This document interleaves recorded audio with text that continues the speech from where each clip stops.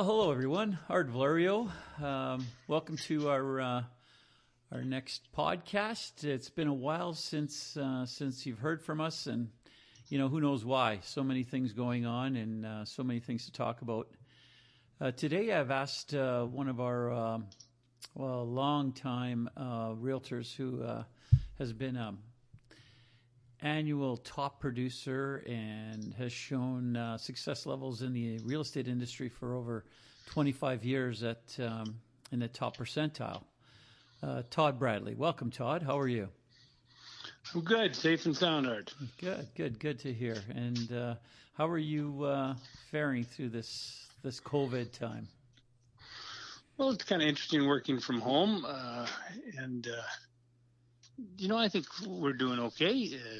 Things are challenging, and if you think things are challenging, it could get more challenging. Who's to say? It's fine. It's all good. That's good. Good to hear. So, you've made your career in real estate since you were in your late 20s. Nope. Art, I had an interview with you when I was 23 years old. Oh, okay. Sorry about that. I think you were 25. I think you just looked older. Well, that's a long time, Todd. So you've been in this market. You understand this market. You've been successful year over year. And I know that you have a lot of respect in the industry, not just by people in your own company, but right across the board as far as the industry is concerned. So what I'd like to maybe talk to you about is there sort of the mixed information that is coming from the so-called experts on what's going on in the real estate industry. And maybe it's not so much about the national real estate market. I'd really like to focus on Edmonton. I mean, that's what we're about. This show's called Location. It's obviously about Edmonton. So let's try to focus on that. So overall, let me just start with this question. Overall, what's your impression of the market? The market is erratic. The market is unpredictable. The market is lacking in enough activity so that statistics and so-called experts are floundering. There is not any indication that we're going to feel some settling and predictability anytime soon. That's my kind of take on things. Okay. So let's talk a little bit about statistics, so we can give our listeners a base from sort of which we're speaking from. So at the end of April, total number of sales were down 55% on a year-to-date basis over last year. Mm-hmm. So tell me about that. Well, I think that is one of the few statistics that has some credibility. And I think that agents that are honest with themselves and do a fair amount of business completely can understand that using that, if you round it to 50%, that it, for an April and May marketplace when you should be run off your feet and don't know your name, you're half as busy. And that's, it's so easy to grasp. So I think that's a very accurate statistic. Okay. So when we're analyzing a statistic like that, I think it's important to analyze the specifics of the statistic so people can relate to it. Okay. I have some other numbers that I'd like your opinion on. So on a year-to-date basis right now, on an active basis right now, there's 2,683 listings in the price range between 300 and 425. And I think that's what we'd like to do is take a look at price ranges. So, specifically what's selling and what isn't selling. Even though it's all selling at about 50% of, what it was selling at last year, right? So, yeah, right. So we have 2,600 listings, and out of those 2,600, so far, we've sold 404 in the month of May. So Right. that would leave us with about 7 months worth of inventory in the price range of 300 to 425. And let me just fill in the other gaps too. So when we go from 425 to 600, there's 1,780 current listings with 167 sold. And that gives us 10 months of inventory in the 425 to 600 range.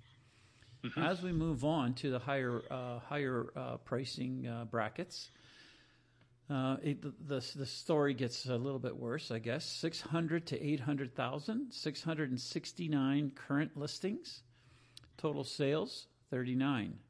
So that leaves us 17 months, a year and a half of inventory in the $600 to $800,000 category.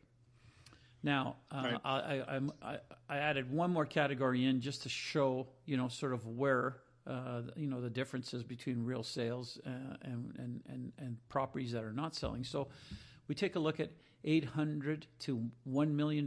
There's 215 with 8 sales, which gives us about 2 years worth of inventory in that price range. So how do you analyze that? Well, the first thing that to put this in perspective for a lot of agents and the public in regards to absorption rates is this: you always have to say, like, let's use the middle of the road.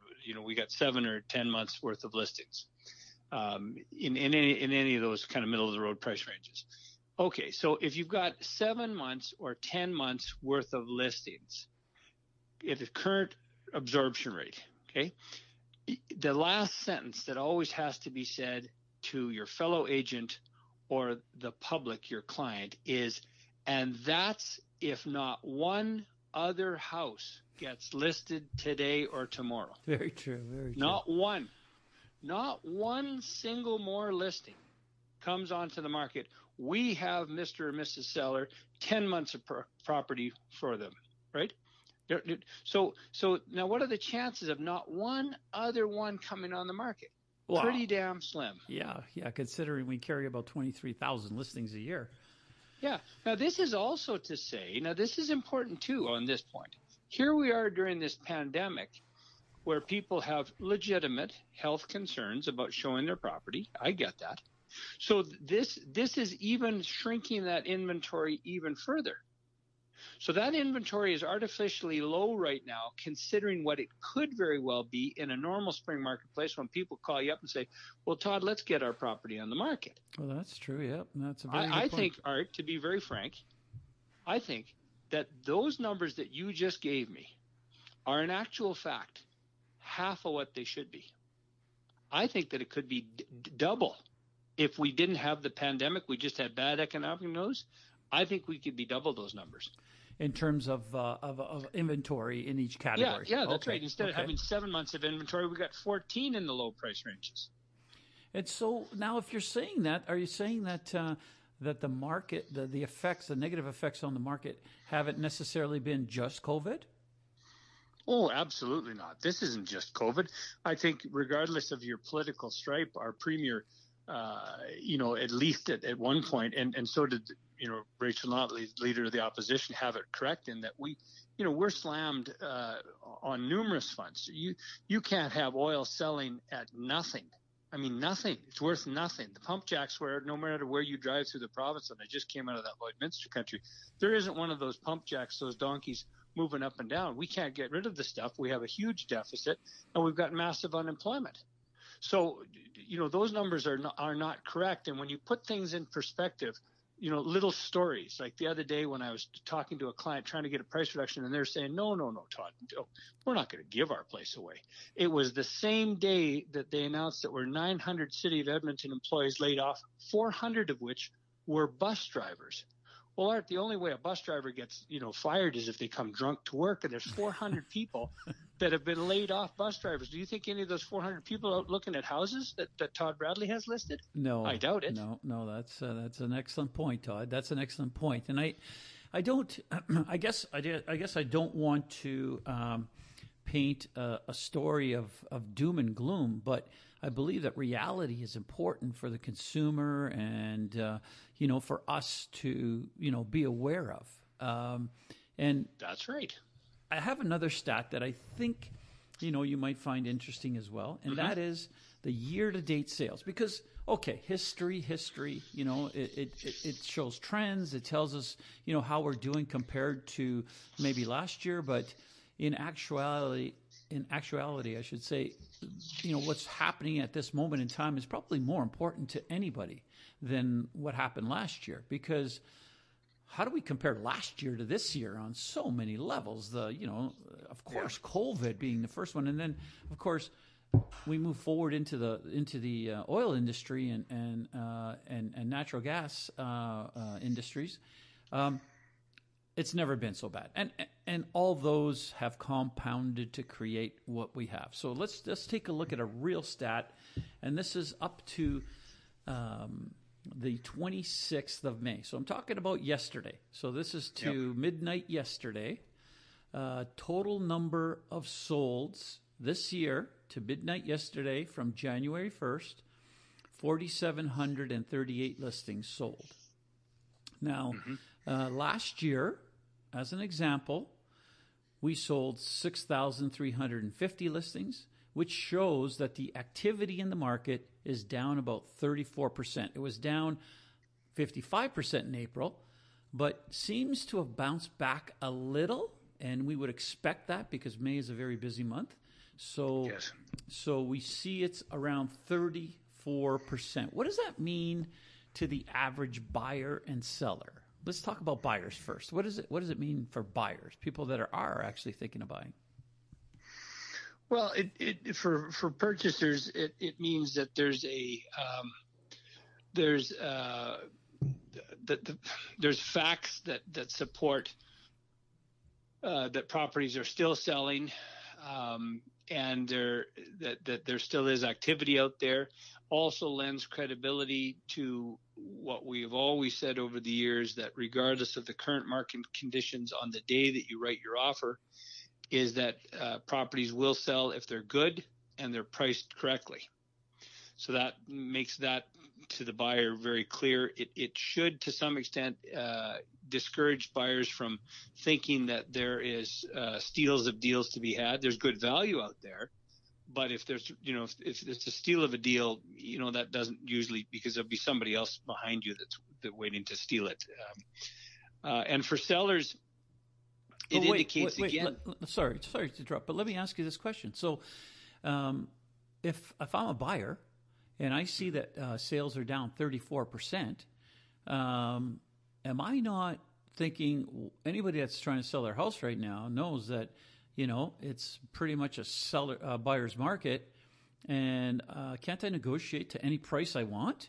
Like, how do you associate what's selling with the ability to negotiate?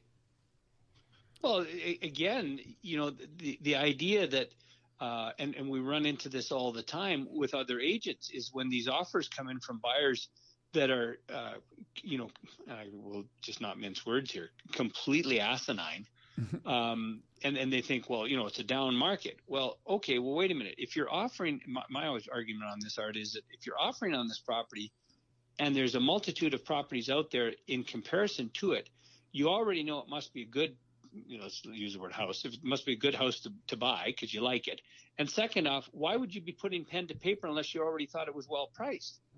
So, again, if something's listed at 400 and you're offering 310 and expect that, somebody's going to, if it's well priced and the agent knows it's well priced and the seller knows it's already well priced, sure, it's open to negotiation and you might get a really good value. But at 310, you got to ask yourself, why isn't the realtor you're dealing with buying it? Well, okay. If it's, That's right. It doesn't, it's the Ritchie Brothers mentality, well, I'm going to go to the auction, I'm going to bid, and I'm going to get it for nothing. Well, wait a minute, there's 3 or 4 other people online or in the stands that, got the same idea. So that's not how it's going to work. So value isn't dictated by the buyer, although the buyer believes it's dictated by him. Value is dictated in maybe how, in what the seller feels their bottom line really is in the current market condition. That's exactly right. So that's interesting. Okay, so if if I'm willing to write an offer as a buyer on something that I feel is priced well, that feeling has been supported by these stats no matter what market I'm in. Is that correct? No, that's right. No matter what market you're in. Okay, well that's interesting. That's an interesting way to look at it. And so, what about the seller side? The seller side, though, this is where the epiphany really has to come in, and it takes a lot of skill as an agent, and you have to do your job to make sure you frame the market statistics in such a way that the seller can appreciate the importance of being priced right or ahead of the market in terms of the curve.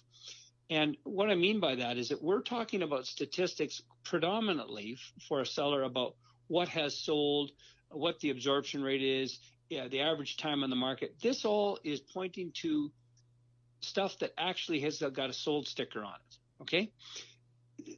What the seller needs to know is that we're talking about, hey, so many properties sold, so many properties stayed so long on the market before they sold. Here's how many sold versus how many are active. We keep on talking about the ones that sold. Wait a minute. What about all the hundreds and hundreds of listings, which are people, right? Listings are families and people trying to sell their property that have been unsuccessful, utterly unsuccessful. What about those people? So you're trying to say to the sellers, look, you want to be part of that statistic. So as a seller, you have to get, in a grasp of sold means you've got a property that you're getting showings on and getting offers on, that you're going to be able to at some point close the deal. And this is where there's a complete lack of reality with sellers at this time. I mean, they don't get it. They blame the pandemic. They blame all kinds of things. We have to build a negotiating room, but the statistics are all about those people who were lucky enough and priced well enough to get their property sold. This is the problem that we're all running into. So is the problem for the non-sellers, let's call them the ones that don't sell, the disappointed people, is the problem that they're going to wait for prices to match their expectations in a market where it's going actually in the opposite direction? Yeah, and this is what's so sad, Art, is that you and I have been around long enough to go through a few of these cycles, and it's the numbers are so big for people they can't get a grasp on it. When you do your job and you say okay, and they say, well, Todd, it's no big deal. Like, so what if the market goes down another 2% by the end of summer? Okay, well, 2% times your house, at $500,000, you've lost a fair chunk of change. Yeah. There's a complete disconnect between everyday living and what this really looks like. It's almost like you have to create a narrative to match the statistics so people can get a grasp on it. When I talked about those bus drivers, Art, that's the narrative that needs to be created because statistics don't mean anything. It's like Mr. Trudeau talking about deficits. $1 trillion doesn't mean anything to me. Trillion, I can't even put that in my mind. No, you're right. But I can sure understand the fact that if I lost $100 out of my wallet, I'm pretty pissed off. Yeah. I'm thinking, where'd that $100 go? Your daughter's got it. Yep. Where'd it go? Yeah, no, that's a very good, very, very good point, Todd. And I think it does kind of put things in perspective for people. Another thing that really needs to be brought to the forefront is 80% of all sales in Edmonton have taken place under the $400,000 mark. That's 80%. And isn't that interesting? And that's a statistic that's real, and it's been around for at least the last, let's say, 7 to 8 years. Prior to the doubling up of values. What was it? 8-9 years ago, whatever it was. Yep. So now, when you take a look at the rest of the market, over 400,000, there's only 20% of a market left for you to sell your property in, and that's not including all the homes that are under 400 that never sold. So in order to sell in a great market, it's easy. price accordingly, and as long as you're within a reasonable amount, people are going to come and look, and there's a good chance that you'll get an offer. In a market that's going in the opposite direction, these statistics tend to work against you continuously, don't they? Absolutely. And that's where, again, if you can create a narrative based on statistics that your client can get a grasp on, you can, not always, because, we paint a picture that we're always successful in doing this. And lots of times, as you've always said to me, if people really don't want to listen, they're not going to listen anyway. But you have to be able to take a look at those statistics and put them in perspectives that the seller can appreciate. As an example, if you talk about, well, the market's gone down, percentage-wise sometimes don't work so well. If you can say, well, Mr. Valerio, would you agree that your place is worth, $20,000 more 6 months ago before the oil prices, fell, et cetera?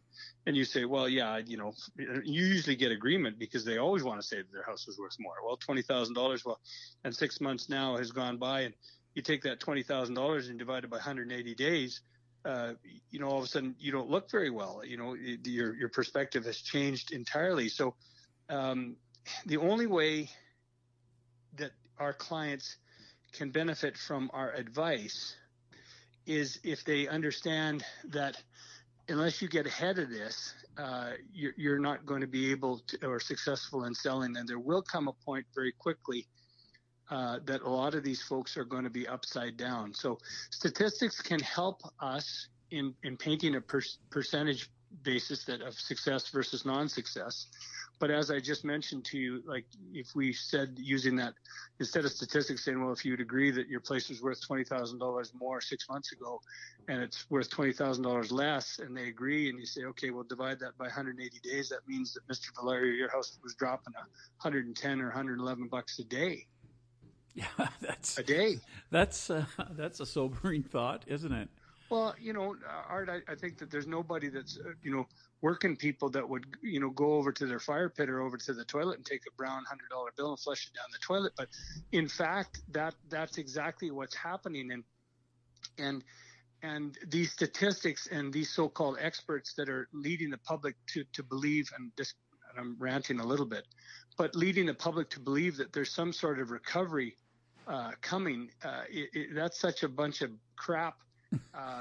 Because you and I both know, and common sense would dictate that recovery will come, but you got to get to the bottom of the market before you start coming out and going out the other side. And there's always a level period of when you hit the bottom, you level out, and then you start climbing out of the hole. So, again, in desperate times equals some desperate thinking. So, yeah, it's tough going. It's tough going. Okay, so if I want to sell my house right now because I believe that it's a good time to maybe buy, or because it's just something I need to do at this point, how do I price it? Who do I listen to? What, where do I go? Well, again, this is where we all have to, as agents, not salespeople, but as agents, understand that you don't win them all, and you cannot and you should not, mislead your potential client or your client by suggesting things are better than they are. Now, there's always a chance that something can go right, and luck is always great, and every one of us would gladly eat crow on benefit of our client financially. That's great. So the only what you do is you say, you do your best in terms of comparisons, but you have to look at the statistics and you have to look at the facts of the economy, et cetera, and say to your client, at one point or another, even if you chanced losing the listing, and say, okay, well, this is what the past suggests the value of your house to be, $400, Mr. Valerio. But, we could put it on the market, but this is historical information. Remember, we're dripping downwards. Every day it's going down a little, down a little, down a little. And chasing the market's like, chasing a golf ball down the stairs. You're never going to catch it. So one of the only thing I'm going to say on this little podcast that I think is extremely important, and it's not a tactic, but I really believe this statement, and I truly believe it, is that when I'm telling my clients some of the facts and trying to protect them from the outcomes of what the market's going to look like, is I'm telling them that I'm very sure, and I'll almost bet my commission on the next statement, is that whatever your house is worth today or your property is worth today is not what it's going to be worth on Labor Day. You think it's going to be worth less? Yeah, I don't know whether it's going to be a lot worse or it's going to be a little bit worse. But again, the so-called experts based on statistics. Well, you at the beginning of our podcast, Art, you talked about absorption rates. Well, if those absorption rates are accurate, and they are with COVID, and I believe they're half of what they should be. Well, okay, what are the chances of no other inventory coming on? Yeah, no, that doesn't even make any sense. It's a good point. So now I'm a seller, okay, and you're advising me, okay. So what's the two best pieces of advice you could give me if I want to sell right now? I'm a seller. Well, sometimes it depends on motivation, but you got to sell it. Let's say you're upgrading, you've got a wonderful opportunity on the other side, or you just got to sell because lots of people are in a position where they just got to sell. It's just not looking good.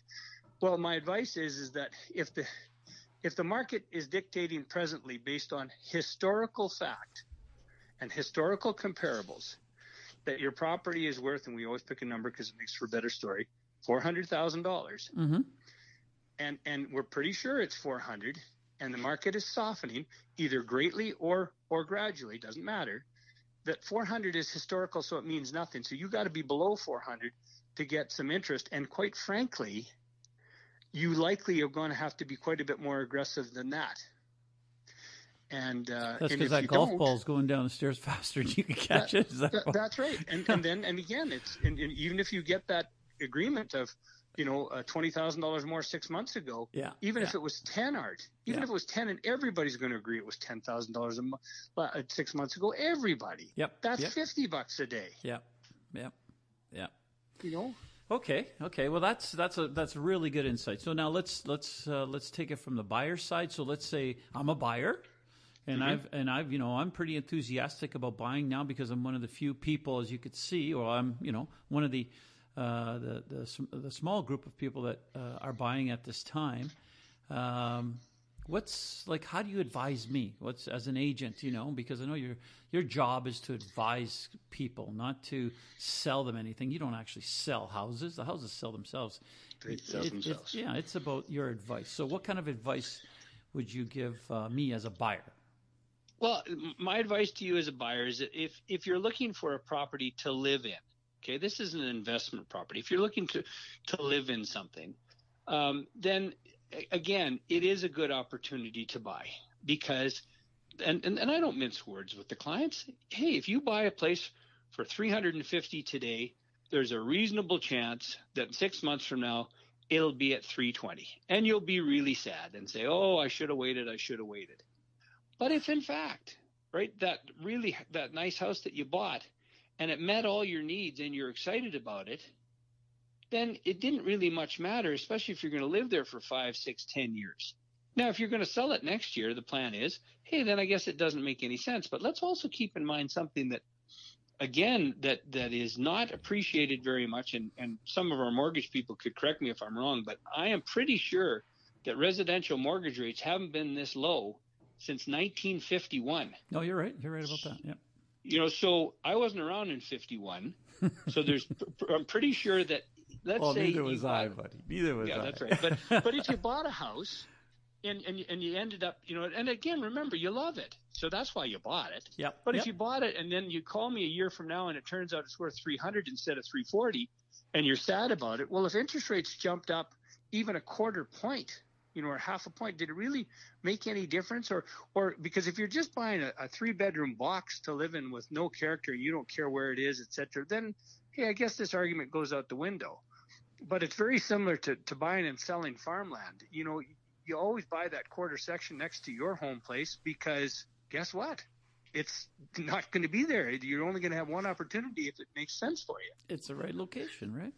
Yeah, and I'm telling people again that, and they are excited. Let's face it, there are some buyers out there that know that let's not mince words here, Art. We have been in a declining market, gradually dripping like a leaky toilet. We've been in this gradual decline for 4 straight years, maybe arguably 5. True. But 4 for sure. So now all of a sudden you got 4 years of decline plus, again, this decline that we're in right now. Hey, if you look at the history of the Edmonton real estate market in the general area, we're getting down to some prices that are pretty exciting in terms of affordability. We're back to, hey, you can buy a house, pay for your mortgage payment and the taxes, and it's back to really less than rent. Yeah, no, you're bang on with that, and I can see that as being the sort of the driver for buyers to look now. I mean, interest rates and the fact that anything under 400, you start talking about 350, and the possibility of getting a single family home under 300 from time to time. I mean, that's an affordable range, and you're 100% right about mortgage rates equalizing to rent payments, and right. And that's now on the other hand, Art, on the bigger price ranges, I just noticed this the other day with some clients in that kind of that 900 to 1.2 million mark, which is that mark that we talked about at the beginning of the podcast, that there's virtually no sales at all. Right, exactly, yeah. But those buyers who are very astute, if they're very educated buyers, they know when they walk into some of these houses that they say to themselves, I couldn't possibly even come close to building this house for this amount of money and doing the upgrades or the basement finishing or the window coverings or they know that the value in the upper price ranges, Art, is incredible. Yeah. Incredible. And that's a good point. In fact, doesn't it mean that house potentially 3 years ago was hundreds of thousands or listed at hundreds of thousands more than what it is today? Well, it's not even potentially. I did an analysis this morning for somebody that picked one out. The house was listed 3 years ago for $300,000 more money. Wow. And it wasn't a bad listing there. Wow. It was close. It wasn't quite bang on. So you're saying in that market, the statistics at the time would have supported that price, correct? Yeah, or pretty close to it. Yep, pretty close. Okay. Yeah. So that does represent value, and I think you're right. You're right in that point as well. In that when you look at the upper price range, there's a good reason to buy that type of property as well, if that's what you want, because to replace it somewhere. Because in the past, the attitude would be, well, if I'm going to spend $2 million, $1.5 million, I'm going to build whatever I want. Well, today you can't actually build whatever you want for that money, because the $1 million to 1.5 is going to cost you about $2 million to build. Is that really what you're saying? Yeah, and that's what it means. Yeah. And the other thing, Art, that we talked about long ago when I started was, it's tough to get your head around this because pride gets in the way, but it's always better to upgrade in a down market, because the tide of the market takes everybody in and out with them. So if somebody says, well, I'm not going to give my house away at 300, we're thinking 350, and they're looking at the $500,000 house down the way.